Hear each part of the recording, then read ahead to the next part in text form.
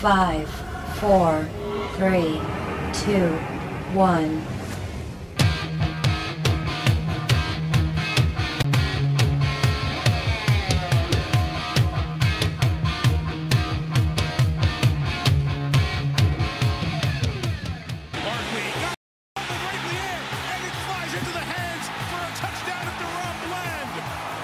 Dallas Cowboys make it in the first quarter, take a 15-0 lead. Garrett Wilson, wow! What a catch!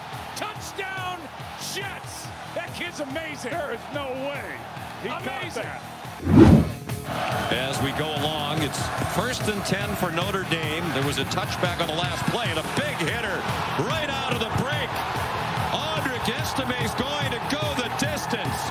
An 80-yard touchdown. Hartman throws it out wide. Here stays again. He stays in bounds and goes to the edge down. Notre Dame. Brooks fights to the end zone and Texas quickly cashes in to build the lead. Texas is 2-0. We're not going to see anything more than that, but they look like a contender tonight. You're listening to another edition of Sports Today with Peter J. Here's your host, Peter J. Mulroy. Yeah, I'll tell you what, you heard Chris Fowler say it right there on the broadcast last week about the Texas Longhorns. Yeah, folks, they are absolutely a contender to go into Tuscaloosa and not just win, but handle the Alabama Crimson Tide. Is impressive. Speaks volumes about the job Steve Sarkisian's doing, Quinn Ewers is doing at the quarterback position. This is a good Texas team, and we're going to get into the landscape of college football later in the program. Thank you for joining me. Another Friday edition of Sports Today with Peter J. on this beautiful September 15th. Those of us who are up in the East Coast know what I'm talking about. Weather outside is beautiful. At the end of this show, I'm going to go outside, watch some college football, light up a nice cigar into the Utah State Air Force game that's going to air later tonight. And we've got a big show on tap today, right? The Major League Baseball regular season winding down. Couple of weeks left. Lot taking place as the discussion has been the last few weeks, primarily out of the American League West. And the wild card race in both the AL and the NL continues to be of importance and of interest. And there's entertainment value to it every night. NFL goes into week 2. College football goes into week 3. So there's plenty taking place throughout the next couple of weeks and months with the baseball playoffs around the corner, while the meat of the football seasons on the NFL and college levels continue to develop. And I want to start this week with Major League Baseball and what's been taking place lately. Just some news and some cleanup duty before we get into what's taking place from the wins and loss and standings department and what the playoff picture looks like today.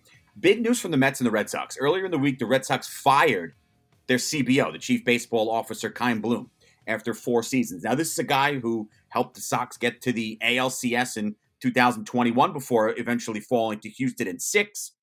Sub-500 campaign the year after.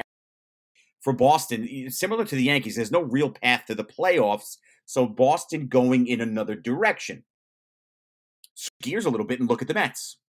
They've been a president of baseball operations, David Stearns, 38 years old, young guy, stepped down as the Brewers president in 2022, and he'll have a year reign with the Mets in October. Now, of note there, with the Mets bringing Stearns aboard, Billy Epler, the Mets GM right now, is going to remain in that role. At least that's what I'm told as of this week. Even as the organization continues to make front office changes, Epler's done some housekeeping and cleaning up of his own, but it looks like he will remain in the current role, and Buck Showalter, as it seems, will be the Mets manager next year. So there will be personnel changes, you would think, on the diamond, and maybe some back office changes as well. But Epler will stay in town. We expect Showalter to be there as the Mets bring aboard David Stearns as the president of baseball operations. Really shouldn't come as a surprise, because this is something I had hinted at throughout the last couple of weeks and months, that the Mets and Steve Cohen was interested and wanting to bring in a PBO. And now he's got his operational guy in David Stearns, who's, during his time in Milwaukee, did a great job, the talent scouting perspective and in free agency. You just go back and look as he either signed or drafted. It's Corbin Burns among them. It's a nice long list of legitimacy and a resume that says, hey, you know what? This guy knows what he's doing. So now the Mets are going to add on top of that and try to change course from what was a complete failure and a letdown. Now, instead of spending all of that money and trying to build that super team, perhaps the Mets realizing that that doesn't always work, going a different direction now with a president of baseball operations who can quarterback this thing. And they're chasing teams like the Atlanta Braves, right, who locked up their sixth straight National League East title on Wednesday night. That's their 26th division crown in team history. That's two more than the Yankees and the Dodgers all time. That's impressive. And Atlanta's had some teams a couple years removed from winning a World Series. I mean, throughout the baseball history, this team, at least from what we've seen to this point, 40 games above 500, would be put in the conversation for the greatest Braves teams ever if they're able to finish the deal, especially with the year Acuna's had. And Austin Riley and Matt Olson. This is a team that is the complete package. And to lock up a sixth consecutive NL East title with talented teams like the Phillies, an up-and-coming Marlins team, a Mets team that was a 100-game winner a year ago, that's impressive. Now to some of the bad news coming through Major League Baseball. Texas, more on them in a minute. Going to be without Max Scherzer for the remainder of the season. It doesn't look like, should Texas get there, that Scherzer's going to pitch in the playoffs either. He's not going to need surgery for what was termed as a muscle strain, but Texas is shutting down Scherzer, so they don't have his services. Obviously, they haven't had Jacob deGrom, but as we'll talk about momentarily, they're playing good ball again at the right time. In the injury department as well, Jason Dominguez, the Yankees' young, talented center fielder, only appeared in 8 MLB games, smacked 4 home runs, but done. Now we find out that he's going to miss about 9 to 10 months due to a torn UCL. And guess what? The bad news coming. He will need Tommy John surgery. So this is a long recovery for Dominguez. 9-10 months puts him out until about July of next season. Now, the Yankees have had outfield problems for a while outside of Aaron Judge. So this is not the greatest news for a Yankee organization and fan base who's had to really endure it this year with the Yankees not anywhere close to making the playoffs. And Sandy Alcantara, the Marlins ace, continuing to take his recovery slow. This is something that had popped up over the last couple of weeks. He's eligible to come off the injured list Tuesday with the Marlins still very much in the National League wild card picture. But it's unknown or not completely known if he's going to be shut down the remainder of the regular season and beyond. Anything the Marlins are able to get from Alcantara without putting him in danger down the road for his future, as good as he is, would be a bonus in this wild NL wildcard race. And speaking of those problems that the Yankees have had in the outfield, perhaps hanging on to Brett Gardner for a few years too much, the Aaron Hicks. Now you get a kid like Dominguez. We haven't really ever gotten the good sample size of Estevan Florial. We know what we have in Judge defending MVP. Rumor breaks today that the Red Sox, and this is rare, super rare, Red Sox were reportedly mulling over a trade that would have sent Alex Verdugo, and you remember Verdugo was having a nice season, was one of the key players in the deal that sent Mookie Betts from Boston to LA and Verdugo back over, that would have sent him to the Yankees in exchange for Clark Schmidt. Now, the Red Sox need pitching. Yankees need outfield help. Obviously, at 275, 13 homers, 53 RBIs this year, Verdugo is a very nice player, would have fit nicely in this Yankees lineup. From a Yankee perspective, and I know Schmidt settled in pretty nicely after a rough start, in a heartbreak, in a heartbeat, had it come to the table. So these division rivals, rivals like the Yankees and the Mets who absolutely hate each other, they do communicate. And I think that would have been a deal that you absolutely pounce on if the offer outside of just a straight-up deal, Verdugo-Schmidt, any intricacies involved than other players, cash considerations, picks, whatever. If it all aligned, something the Yankees should have jumped on if given the opportunity. So just a little housekeeping there. Let's talk about this playoff picture because it's the hot button issue now with 2+ weeks left in this regular season at 15th. So we got 15 days left essentially in this regular season, and the American League West continues to be the fun group to keep an eye on. If you go back last Friday, Astros atop the division 80-61, Mariners a half game behind them. Rangers 3 games out. Texas, before this week, for about a 10 to 12 day stretch, they were among the worst playing teams in baseball. 7+ club ERA, couldn't hit their anything. Fast forward to tonight, right now, September 15th, 10 minutes after 7 p.m. on the East Coast. The Astros still atop the division, but now it's the Texas Rangers who picked up 2.5 games this week after hammering the Toronto Blue Jays across 4 games in Toronto. Toronto's a team that's in this wild card mix. Texas went up there and clubbed them 36-9 across 4 games. Coming into this broadcast, Rangers, who many people were writing off because of that lousy stretch they had, have a completely reversed course and won 6 in a row. Half game behind the Astros, very much alive for not just the wild card, of which if the postseason started today, they would be in as the 5 seed. They can still win this division. And now you've got the Mariners, a game and a half back of the Astros. Well, so you've got 2 weeks remaining in the regular season. If the playoffs started today, here's what you have. We'll start with the American League East. Not much of a change at all. Orioles still the top seed. Astros on their heels at number 2. Go back a week, this was a Seattle team that was really climbing up that board the last couple of weeks we were talking. They've fallen back. In the wild card round, if it was today, you'd have the number 3 Minnesota Twins taking on the number 6 Mariners. Last week, that was the Toronto Blue Jays. The 4-game sweep at the hands of Rangers, obviously not helping Toronto. And in the second wild card round, number 4 Tampa Bay would play the number 5 Texas Rangers. So changes there. If the playoffs began today, Toronto would be out.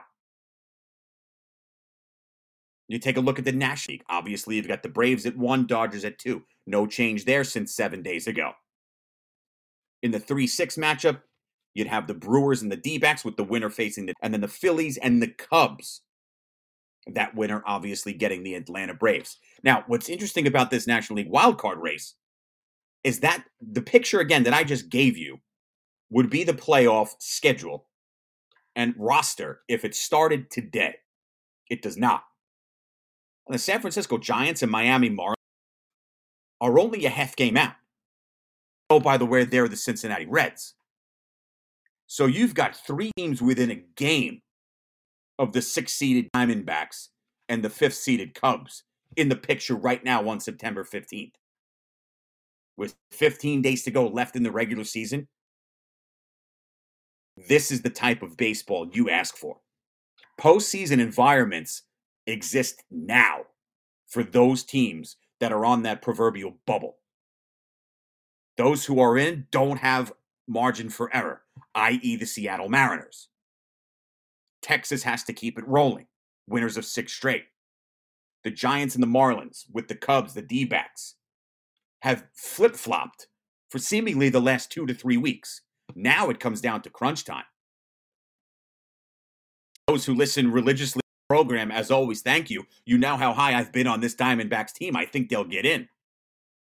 I like the Reds to get in there. I mean, this National League tournament, however it winds up, if it's the Giants, Philly's comfortably in there. If it's the Cubs who are playing good ball, the Brewers, obviously Atlanta and LA, you're going to get monster matchups from a pitching perspective. And you're going to get teams that are playing their best ball at the perfect time. For the last 2+ weeks, all of these teams have been playing essentially do-or-die baseball to jockey for position in the postseason picture. And that's what you want, especially from an entertainment perspective. If you're a baseball fan, this is what you dream of. To have something of relevance on every night where these games matter. American League, you're keeping your eyes here on the Rangers, the Jays, Astros, and Mariners. I mean, imagine a situation where this goes down the line for 2 weeks and the Houston Astros completely miss the playoffs. Wouldn't that be something? That's how loaded this AL. Everybody wants to talk about the American League East, and that's great. Baltimore and Toronto, Tampa Bay have had great years, and the Yankees and the Red Sox, while they're out, are 500 or better teams. American League West has got the defense champ, the Texas Rangers, who have they've had their moments of superiority and then just where they look dreadful. And, oh, by the way, I say for the second time, no Scherzer for the rest of the year, and they haven't had Jacob deGrom. So this is even more impressive. Plus, they slaughtered the baseball offensively. And a Seattle team who was basically left for dead a month ago. And they had to go on 2 separate 8-game winning streaks to get back in this thing. Now today, on the 15th of September, they're sitting there 16 games above 500. And they're still a game in the loss column out of the lead in the American League West. That's impressive. Playoffs started today. The Astros, Rangers, and Mariners would all be in. That's 3 teams from the American League West. That's impressive baseball. And that's a large enough sample size, obviously, to say that these are legitimate title contenders. You know about Houston's pedigree. You don't have to like the team for reasons that are obvious, but they know how to win. And what Texas has done and what Seattle's done, coming down this stretch where they still have to play each other, this is awesome stuff. This is what you sign up for. Man, but these are the moments you live for as a player. Anybody who's ever played a competitive sport, it doesn't have to be professional. You've played games that matter. Games you have to win. Otherwise, you're done, right? Because there's winners and losers in sports. And that's what this is going to come down to in this American League West, with playoff positions on the line and in the National League wildcard race as well. This is fun stuff. Really fun stuff.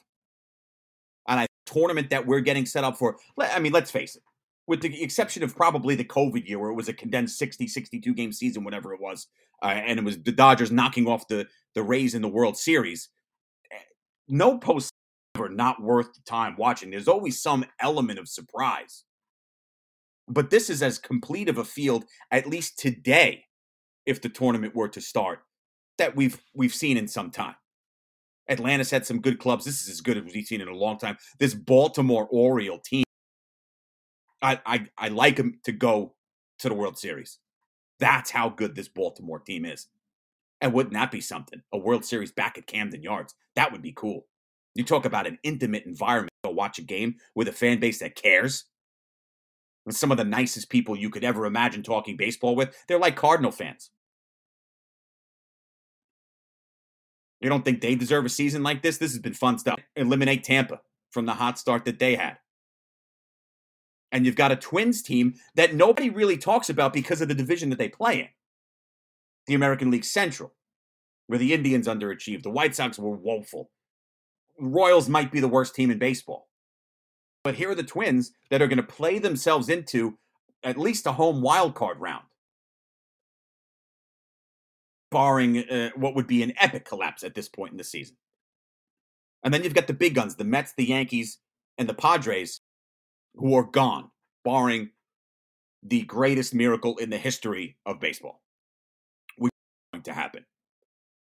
So that's what you have as we continue to knock off days on the month of September. And it's a great time to be a baseball fan. Interesting time, depending on what line you toe, in the world of football, if you're a Jet fan. More on that in a moment.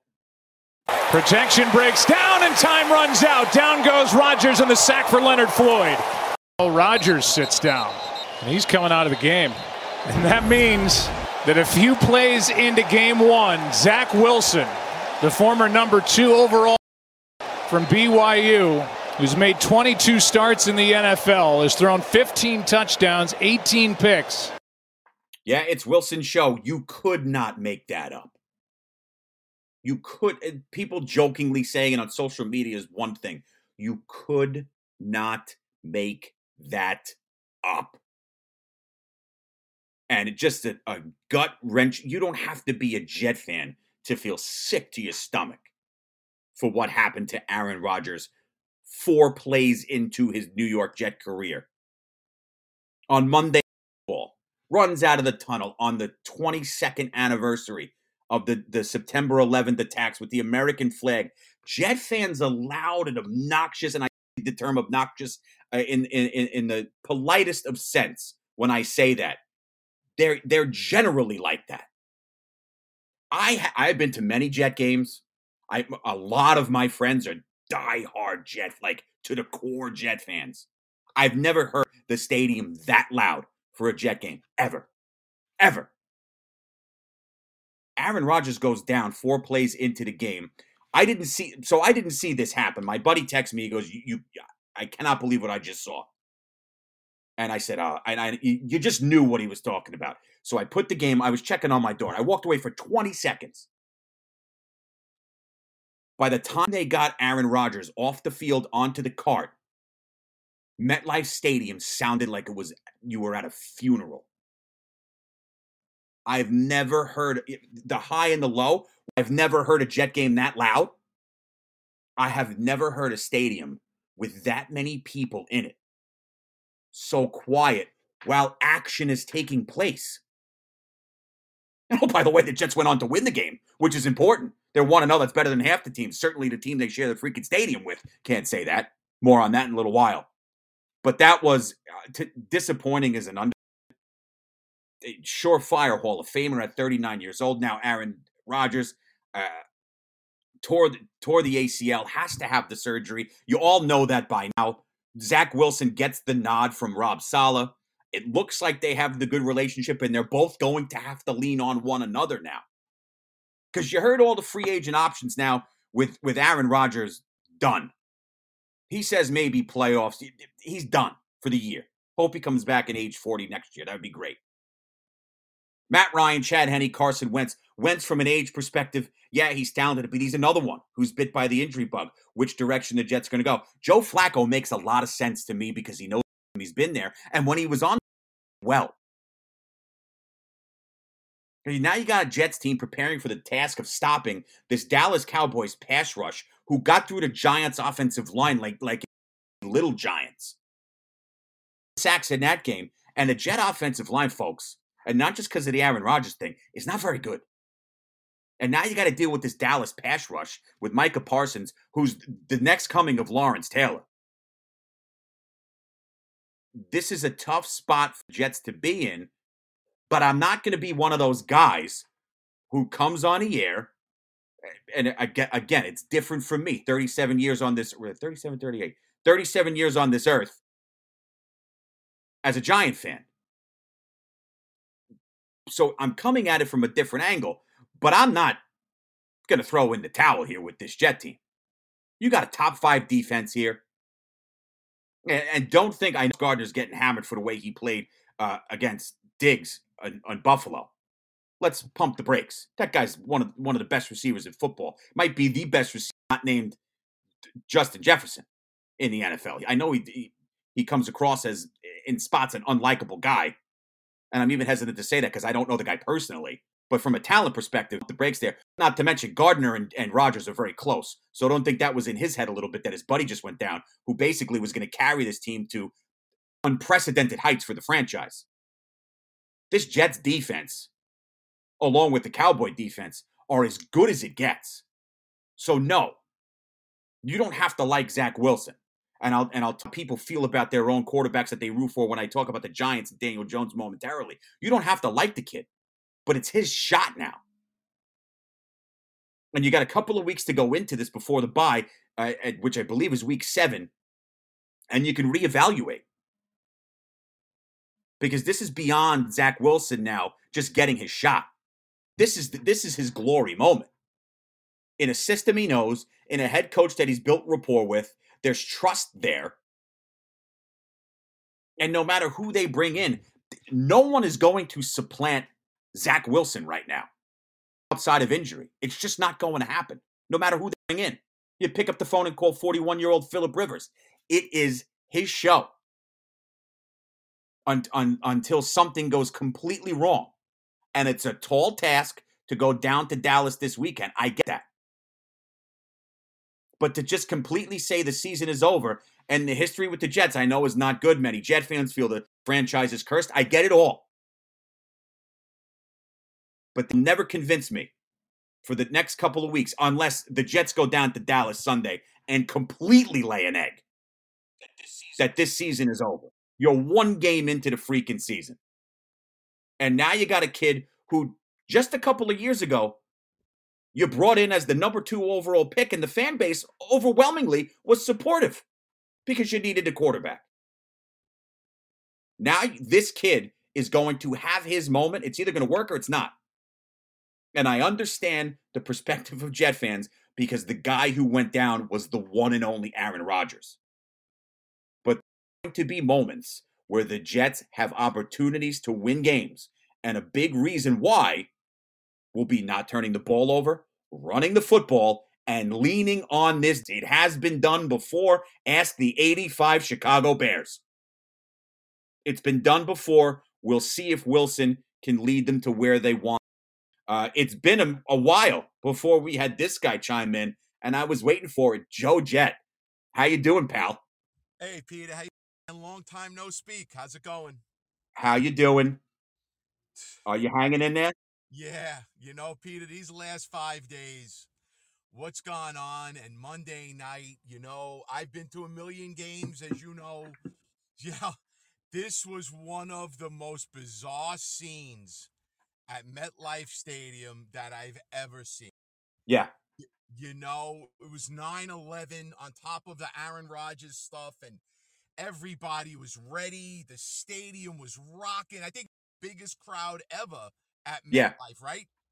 And Joe, from the TV perspective, I mean, it was motion picture type stuff. Oh, absolutely, and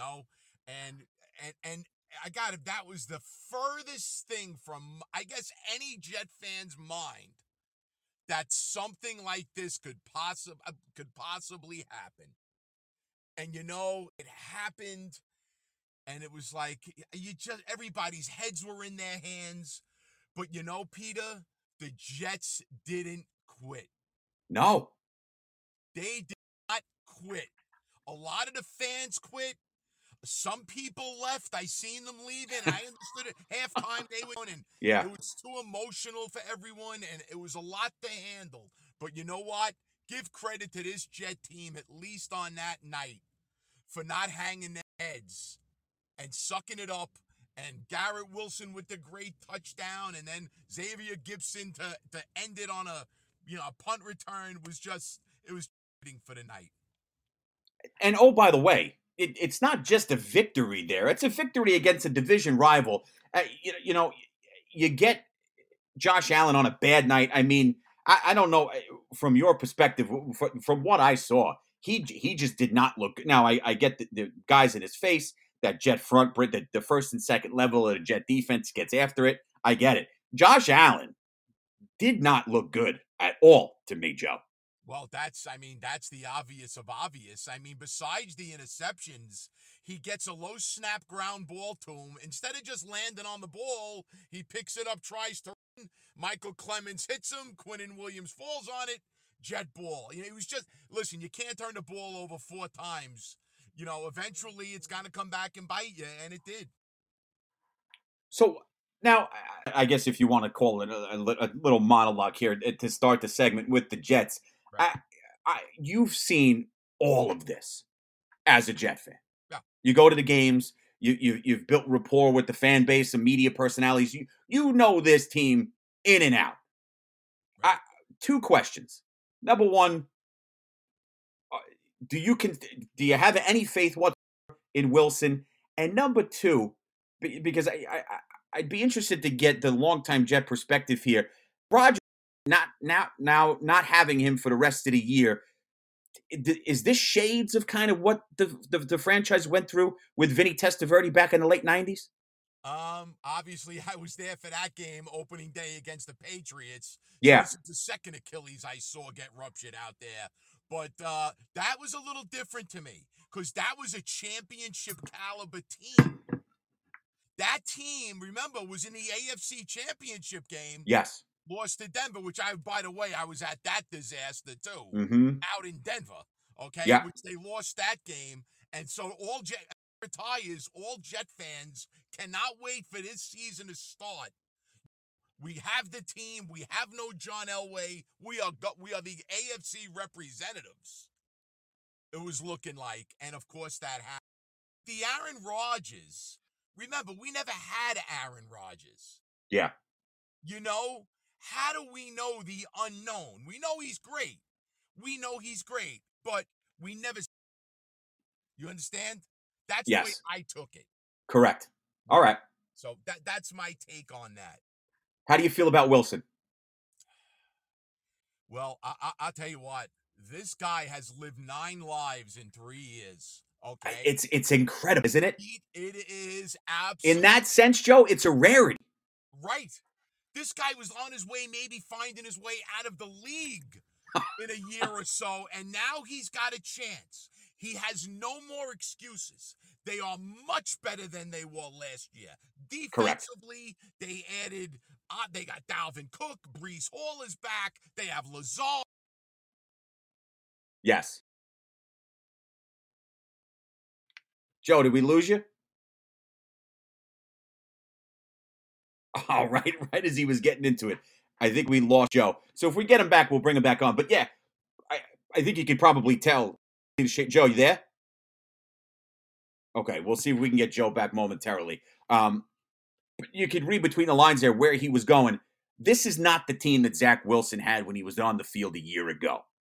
This is a team where you're surrounded by 2 complete beasts in that backfield with Dalvin Cook coming off a 1,000+ campaign, Brees Hall, who shouldered the load in the win over the Buffalo Bills. Jets don't win that game without him. Now he's come back from that injury, seemingly healthy, looked good making cuts, going through the seams on the line. He looks good. This is the time now for Zach Wilson, surrounded with these weapons. And I use that 85 Bears example. McMahon, the quarterback, nice player, good arm, smart guy. That 85 Bears defense is the greatest defense of all time. People talk about the 2000 Ravens. You can put the 86 Giants in that mix. I get it. The best defense of all was the 85 Chicago Bears. When they hit you, your grandmother felt it. That's how hard they hit you. This Jet defense is damn good. And the Jets are going to have to lean on them. The Jets would have had to lean on their defense at parts in the season with Aaron Rodgers anyway. And that's fine. But that's how good this overall roster is. And it's an opportunity now for Zach Wilson to take the reins of that. Let me check in on this guy, see if he's back. Joe, you there? All right, so we lost Joe. If he calls back in, we'll get his points on. But yeah, so the Jets will have a tall task Sunday with the Dallas Cowboys, who obviously are coming off. What do you even say? And here's I don't know if it's my favorite my favorite part about that. My wife goes to the Billy Joel concert with her mother. Last minute thing, they get tickets, they go at the Garden. We saw him a couple years ago, pre-COVID. It was awesome. So she goes to the Billy Joel concert with her mother. Baby's asleep. Giants kick off with Dallas. I'm sitting down. I have nothing to do but watch the Giants. It's perfect. Opening drive right down the field. They're running the ball. You get the false start by Andrew Thomas. Okay, backs him up. You get the low snap by the rookie center. Things happen. Jones has to fall on it. You set up for the opening field goal. You'd like to get 6 there, but we'll settle for 3. Good things happen, and Giants are moving the ball. Field goal. Return for a touchdown. So things go from solid to bad with the snap and the field goal try to worse. And then it went from bad to worse to horrific. Dallas gets 3. Next possession for the Giants, first pass, batted up in the air as Saquon Barkley gets drilled. You heard the highlight in the open. Pick 6 for Dallas. You up 16-0 with 2 minutes and 22 seconds in the first. And then I start to get text messages from people. Are you watching this? What do you think about this? Gonna call you in a few. When people ask you when you're a diehard fan, and my wife does not enjoy being around me when the Giants play. I don't blame her. I totally get where she's coming from. Win or lose, I'm not enjoyable to be around when the Giants play. I fully admit it. People asking me, "You watch it? Are you watching this? What do you think I'm doing?" And people, well, how come you didn't answer me? Why do you think I didn't answer you? Are you watching this? It's 16-0 before I could even finish getting my bottle of water. And then it just, the complete wheels fall off. And everybody loves to rag on Daniel Jones. Fine. Daniel Jones was a big part of the problem Sunday night. Here's the deal. You can invest in Daniel Jones like the Giants did long term. Oh, by the way, if it doesn't work out, the Giants can get out of it in 2 years. You can invest in Daniel Jones long term and still say, yeah, you know what? He sucked on Sunday, because he did. But you know what? That offensive line is going to get him killed on that right side. And the guy who was leading the charge for the Dallas Cowboys, Micah Parsons, said the same damn thing I'm saying now. It's football 101. If you can't protect your quarterback, some of his decision-making's got to be better. We saw that last year in the playoff game against the Philadelphia Eagles, a game I never thought the Giants would win. I didn't think they'd lose 37-7, whatever it was. If you can't protect your quarterback, where he's got to be running around for his life, you could be Mahomes, Hurts, Allen, Mike Vick, Warren Moon, Joe Montana, freaking Tom Brady. It doesn't matter. You will not be successful.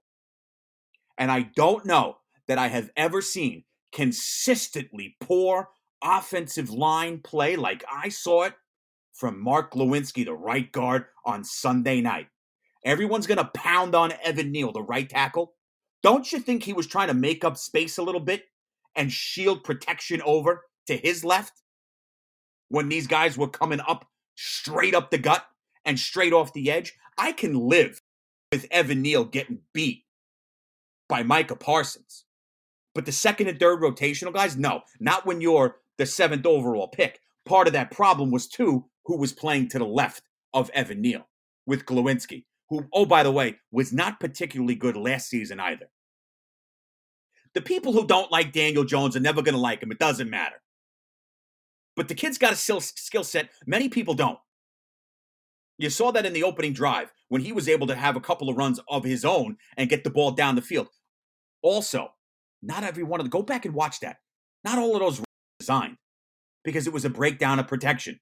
So he had to create plays with his legs. And if you believe in the butterfly effect, bad things happen, yeah, he's probably trying to force that issue. Got to do a better job of not doing it. He's not absolved from the dumpster fire that took place in a 40-0 shellacking by the team most of the fan base despises the most. You have to do a better job of making decisions. But the organization, offensive line coach Bobby Johnson, head coach Brian Dable, all of them have to work in unison to make sure that they are protecting their damn quarterback better. This is going to turn into Eli Manning all over again. And people love to rag on Eli down the stretch of his career. Now, they kept him in town probably too long, but he's a living freaking legend. Not so easy, a la Derek Jeter. Probably stayed around too long with the Yankees, but it's hard to, I get it. The people couldn't wait to hammer Manning at the end of his career, like he didn't win 2 Super Bowl MVPs. They couldn't protect him. And it's happening again with Daniel Jones. Folks, I can't believe some of the things I'm reading on social media about how bad Daniel Jones was Sunday. He had no time. This is football. This is like teaching someone the letter A or the number 1. This is football 101. If you don't protect the freaking quarterback, you're going to lose. and it was a disgusting display. It was I'll tell you what, the one good thing that came out of it, I know he had the bad snap. I thought Schmitz, the center, had a halfway decent game for a rookie center. And I think the first-round draft pick, Banks, the corner from Maryland, acquitted himself nicely on a defense that really would play with half the field the whole game. Now, you got to get off the field. Trey Hawk on 4th down did a nice job with the tight end. Dak Prescott didn't have to do anything. Turn around the ball and hand the ball off and let Tony Pollard do the job because the Giants' offense was able to do absolutely. Worst loss for the Giants in 73 when they lost 42-0 to the Oakland Raiders. I have never been more embarrassed to be a Giant fan in my life than I was Sunday night. And I don't turn games off. I sat there and watched the whole damn thing. And it was a disgrace. Now, we all overreact. You know, there's no style points in the NFL. Giants can just put it in a hole and bury it, which by all accounts they're doing. So they're taking accountability, which is something the organization hadn't done. But now you got to get ready for the 425 against Arizona this week, where you hope to have your left tackle Andrew Thomas, who's questionable. Tight end Darren Waller's full go. You've got to get more from the outside weapons, but you have to have time to be able to get him the ball. The one delivery Jones was able to get to Isaiah Hodgins, this guy freaking fumbles the ball. And everybody's blaming Daniel Jones. He throws it to Barkley. He gets smacked, pops up in the air. It's a pick six. They're all accountable for the debacle. But if you don't protect your damn quarterback, you got no shot. And the Giants should know that better than anybody from what they've seen, with the exception being last year. It's ridiculous. I think we have Joe back. So let's bring him in. Then I'm going to get into my weekly picks and then some college football before we get out of here. Joe, what's up, man? Hey, Pete, I'm back, man. Sorry about that. Listen, I was when you cut off, I was able to get my little Giants segment in there. So Yeah, I'm glad. I did hear it. I did. Yeah. And you know what? One thing about the Giants, when we get back to the Jets, you Yeah. know what, Peter? Sometimes in sports, things happen. Everything went wrong. You know, it was just a total downhill from the block punt or whatever happened there. You know, listen, go into Arizona and now take it out on them. Yeah. Because don't you have Frisco on that Thursday night? Yeah, the schedule to open the season is brutal, all the more worse. Exactly. Well, you know what? Hey, listen, one thing though, Pete, in the Brian Dable era, 0-6 between Philly and Dallas, that has to change. Yes. Recent history between both has not been good, but with Dable, it's a donut. Right. You got to start beating the big boys. Just saying. You know. But anyway, to the Jets, you know what? This is where coaches, Peter, really earn their keep. Of course. Now they got to switch the playbook around. And what are they going to make Zach Wilson? Obviously, I imagine they're going to try and run the ball, game manage it a little bit. You know, Breece Hall, you got Dalvin Cook, Michael Carter, and I think the Jets are going to do it on a ground and pound, old Giants, Bill Parcells style.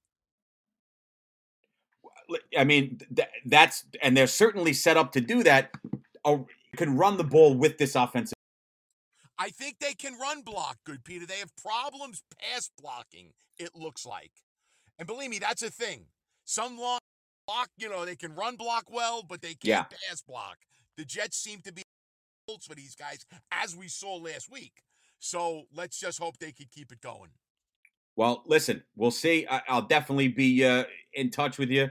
Right. I'm rooting for them. I mean, this is now it's a unique spot that the Jets are in, and we'll see how they're able to tread the war through this. But Joe, as always, brother, it's good to hear from you. Good to talk to you, and enjoy the football this weekend. Go Jets!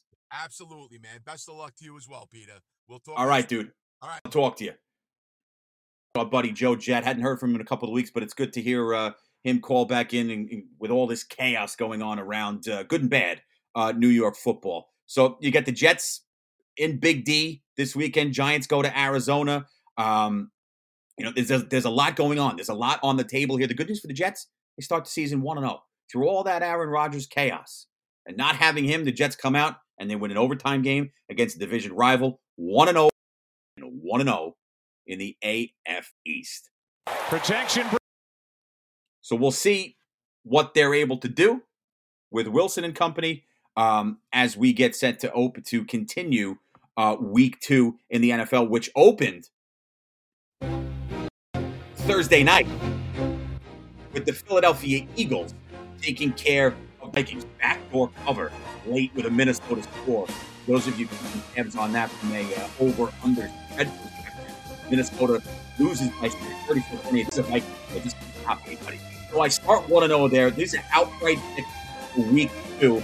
I took Philly. I thought Philly was going to put it on him. He really did outplay him. That late score made it, and it really was. Philly didn't have to do too much. Andre Smith from 75, and that was all she wrote. Baltimore goes to Cincinnati this week, and I like Baltimore. I like the Grant Ball, the plan. I like Lamar Jackson, and I like them on the road against the Cincinnati team. That looked awful a week ago. Cleveland. You got Chicago going to Tampa Bay. It's not this game on paper. Chicago did not look good today before the debut at Soldier Field. Give me the Bucs. Give me Baker Mayfield and Tampa going 2-0. They take down Minnesota on the road week 1. They say they go 2-0. They win against Chicago this week in Tampa Bay. Green Bay goes to Atlanta. Jordan Love was as impressive as you'll see. Just a rival in a debut that you really in quite some time. I like Green Bay on the road, as I like Indianapolis on the road. In Houston should have a matchup there of rookie quarterback Stroud for Houston, Anthony Richardson for the Colts. Indianapolis to go into Houston and get that victory. Kansas City goes to Jacksonville. I've been very high on this Jacksonville team. They got a tough test on the road in Indy last weekend. You know what? Travis Kelce, I understand he's back this week. That's going to help out that Kansas City receiving core after the opening week loss on Thursday night to Detroit, where Kadarius Toney had 3 key drops. So getting Kelce back helps. I'm going upset here. Give me Jacksonville at home over Kansas City.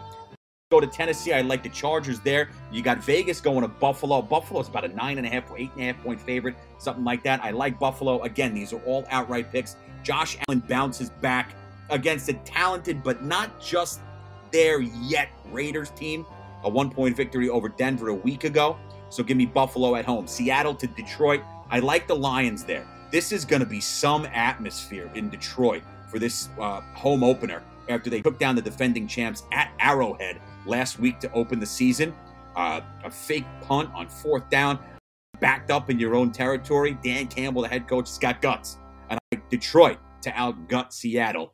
Seattle would drop to 0-2 if the loss. Detroit would go for 2-0. Giants, look, it went from bad to worse to awful to just unspeakable for the Giants week 1 against Dallas at home. Drubbed, embarrassed, outplayed, out-hustled. You got to have a short-term memory. And I just think the Giants have their you-know-what together from a collective. Jones and company bounce back. Hopefully Thomas is able to anchor the line at left tackle, and we'll see if any changes are made. Maybe it's a Josh Azudu stepping at right, depending on the development. Maybe we see a Marcus McKeithen. Will Beatty, Shane Lemieux, But I would like to see a little bit more Azudu, perhaps McKeithen as a swing tackle. Ben Bredesen, I thought played pretty well at left guard. So there's opportunity there for the Giants to be successful. I think they get the win Sunday in Arizona. San Francisco, I like them over the Rams in LA. Rams offense looked pretty good, sans Cooper Kupp. But this San Francisco might be the most complete team in the league, and I like them to beat the Rams. I'm taking the Cowboys over the Jets, probably closer than people think. But I've got to go Dallas at home, riding high after the emotional thumping of the Giants. Washington goes to Denver. Give me Denver to get on the board here with a win outright. Sean Payton's first victory. It'll be the home opener for Denver. I like them to win. I like Miami on the road over the Saints on the road over Carolina. And the Monday night game, give me Cleveland going to Pittsburgh and getting the victory. So there you have it. I'm high. You probably feel pretty confident in Dallas the way they looked a week ago with the uncertainty of the Jets not knowing what they could get.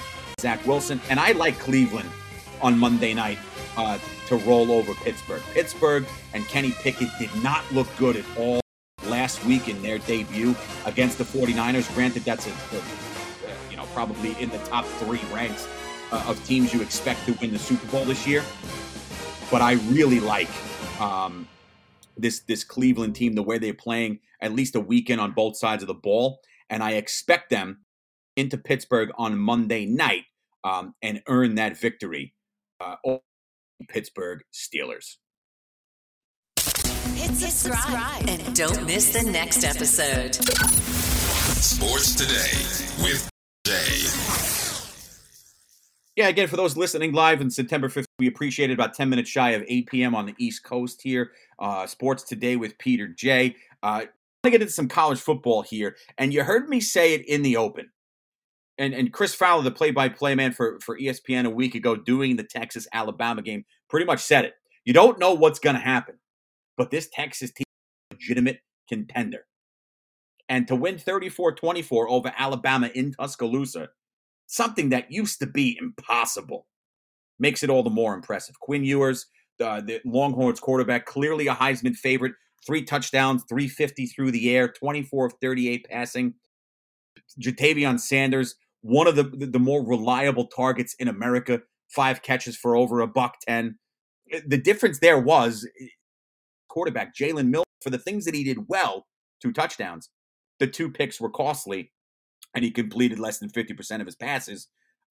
Did for 255 yards, and he ran for another 40-plus on 15 carries. So you were kind of wondering, coming into this week, would Alabama and Nick Saban make changes? And this wouldn't be the overreaction, right? You lose you lost to a team that could potentially find its way into the Final Four. And don't forget, this is the last year of the 4-man playoff, 14 playoff. It expands to 12 next year.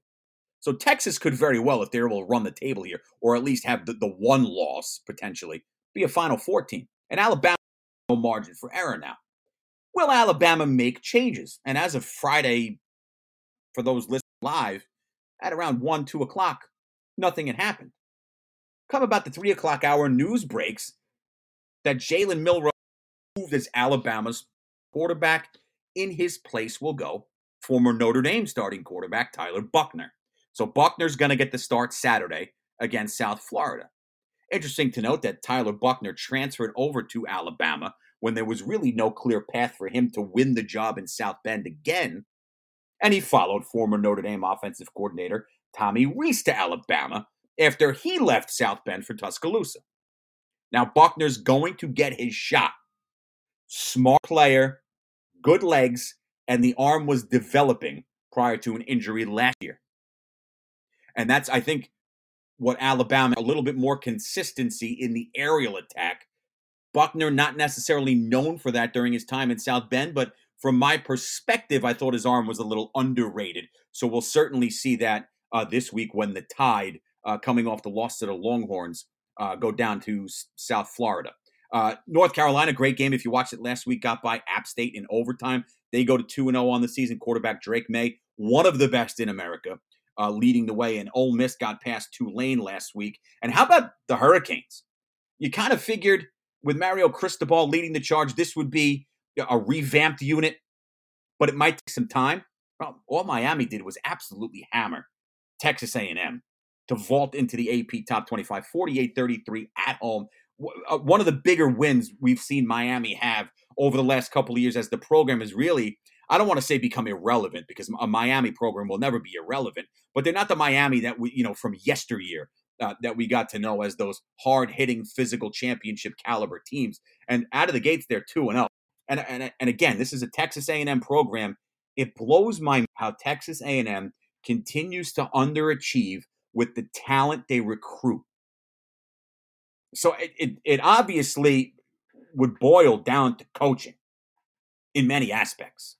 But what Texas A&M gives you up front on both sides of the ball, playmakers on the outside, to lose games in the fashion that you go back to a year ago, Appalachian State, this year with Miami, it just doesn't make any sense to me, which is why it's hard to take Texas A&M and Jimbo Fisher seriously. Now, they could go on a run here, and there's no shame in losing to Miami, but if you watched the game last week, Texas A&M looked awful. You look at week 3, you've got a big slate here. LSU, 1-1, pounded Grambling a week ago. That was a week removed from getting pounded themselves by Florida State. They'll go to Mississippi State. And I'll tell you what, a lot of people are doing it. This is a noon kick on ESPN, noon on the East Coast. I like Mississippi State in this game. Quarterback Will Rogers from Mississippi State is smart. He's savvy. And this running back, Jacavius Marks, has got the goods. And forget about covers. I like Mississippi State to win this game Saturday outright. Kansas State goes to Missouri. This is interesting. This is year 4 of the Eli Drinkwitz era in Mizzou. And he's trying to take Missouri to consistent contention in the SEC, something that hasn't happened for the Tigers in a while. Now, they're 2-0, South Dakota and Middle Tennessee State the victories to open the year. Now they'll get a Kansas State team that comes to town, efficient running the ball, and a savvy defense. I think Missouri gets the victory. This is the type of game Missouri has been waiting for since Drinkwitz came on to coach this team. And I think they get their big statement victory to move to 3-0, which would almost assuredly put them back in the rankings. South Carolina goes to Georgia. Georgia's about a 28-point favorite. This is a 3:30 kick Saturday. Georgia's around to lose the game, even with Spencer Rattler playing quarterback for South Carolina. Georgia's not losing this game. But if they screw around, it could get dicey late. I would never say, hey, outright South Carolina. No. But is it going to be closer? Do I think if you're playing the covers, that South Carolina might cover this game with Georgia at 27.5, 28 last I checked? Yeah, I do. All right. Other games of note, Minnesota goes to North Carolina. They're both 2-0. Minnesota really trying to get more consistency with PJ Fleck. Carolina's going to be too much at home with their offense. And then you've got Washington and Michael Penix, who's probably the most fun quarterback in the country to watch. They're the 8th-ranked team in the country, going to Michigan State. Both teams 2-0. Now, this is interesting. Michigan State out of the gates 2-0. Their head coach, Mel Tucker, remains on suspension for investigations into sexual misconduct. And this is a saga that continues to develop. So where might the mindset of this Spartans football team be Saturday? I would have picked Washington outright, but I think Penix and company are going to go into East Lansing and damage this weekend. As Washington, I would expect to move to 3-0. Penix remains a Heisman favorite. The kid is just absolute since transferring from Indiana. Tennessee goes to Florida. It should be an interesting game. Saturday under the lights, ESPN, 7 p.m. on the East. I like Tennessee in that game. If you watched Florida week 1 against Utah, mistake-prone football, not that they can't recover from this, and these SEC matchups always hit you in the mouth style. I just think Joe Milton for Tennessee, who can run, and he's got some arm, is too much for the Gators. 2:30 p.m. East, you got the Peacock game. Number 9 Notre Dame 3-0 out of the gates against Central Michigan. I think the Irish are like a 27 or 28 point favorite in this one. It might have dropped a little bit. You don't see Notre Dame having too many problems. Now, Notre Dame's not going to blow the door off teams like they've been doing every week. You're not going to sleep on any team. And that's the best thing Marcus Freeman has done since come on board with Notre Dame. And I think they kind of learned their lesson from a year ago, losing to an underwhelming Marshall team and a team, both at home, where you got 12 cracks at this thing and you can't sleep on anybody. And all Notre Dame has done offensively is put it on people. Now, granted, they haven't been playing the upper echelon teams, but then on the road last week against a good North Carolina State team in lousy storm conditions, a 2-hour break due to lightning in the area. And on the first play from scrimmage, it's an 80-yard touchdown run. You heard it in the open. That's good coaching to keep those kids ready on the road, hostile environment against a team with a veteran quarterback and a good defense. And Notre Dame goes in there and dominates again in the fourth quarter. Now, you got Central Michigan this week as a tune-up for what takes place September 23rd at 7:30 p.m. in South Bend. Ohio State comes to town. So this is a big moment for Notre Dame tomorrow against Central Michigan. Put it on them and get ready and stay healthy for when the Buckeyes come to town on the 23rd. Which, look, you talk about big games. I mean, that'll be must-see TV against 2 top 10 teams, assuming there's no hiccups this week. But the way Sam Hartman's played for Notre Dame under center, the leadership aspect is there.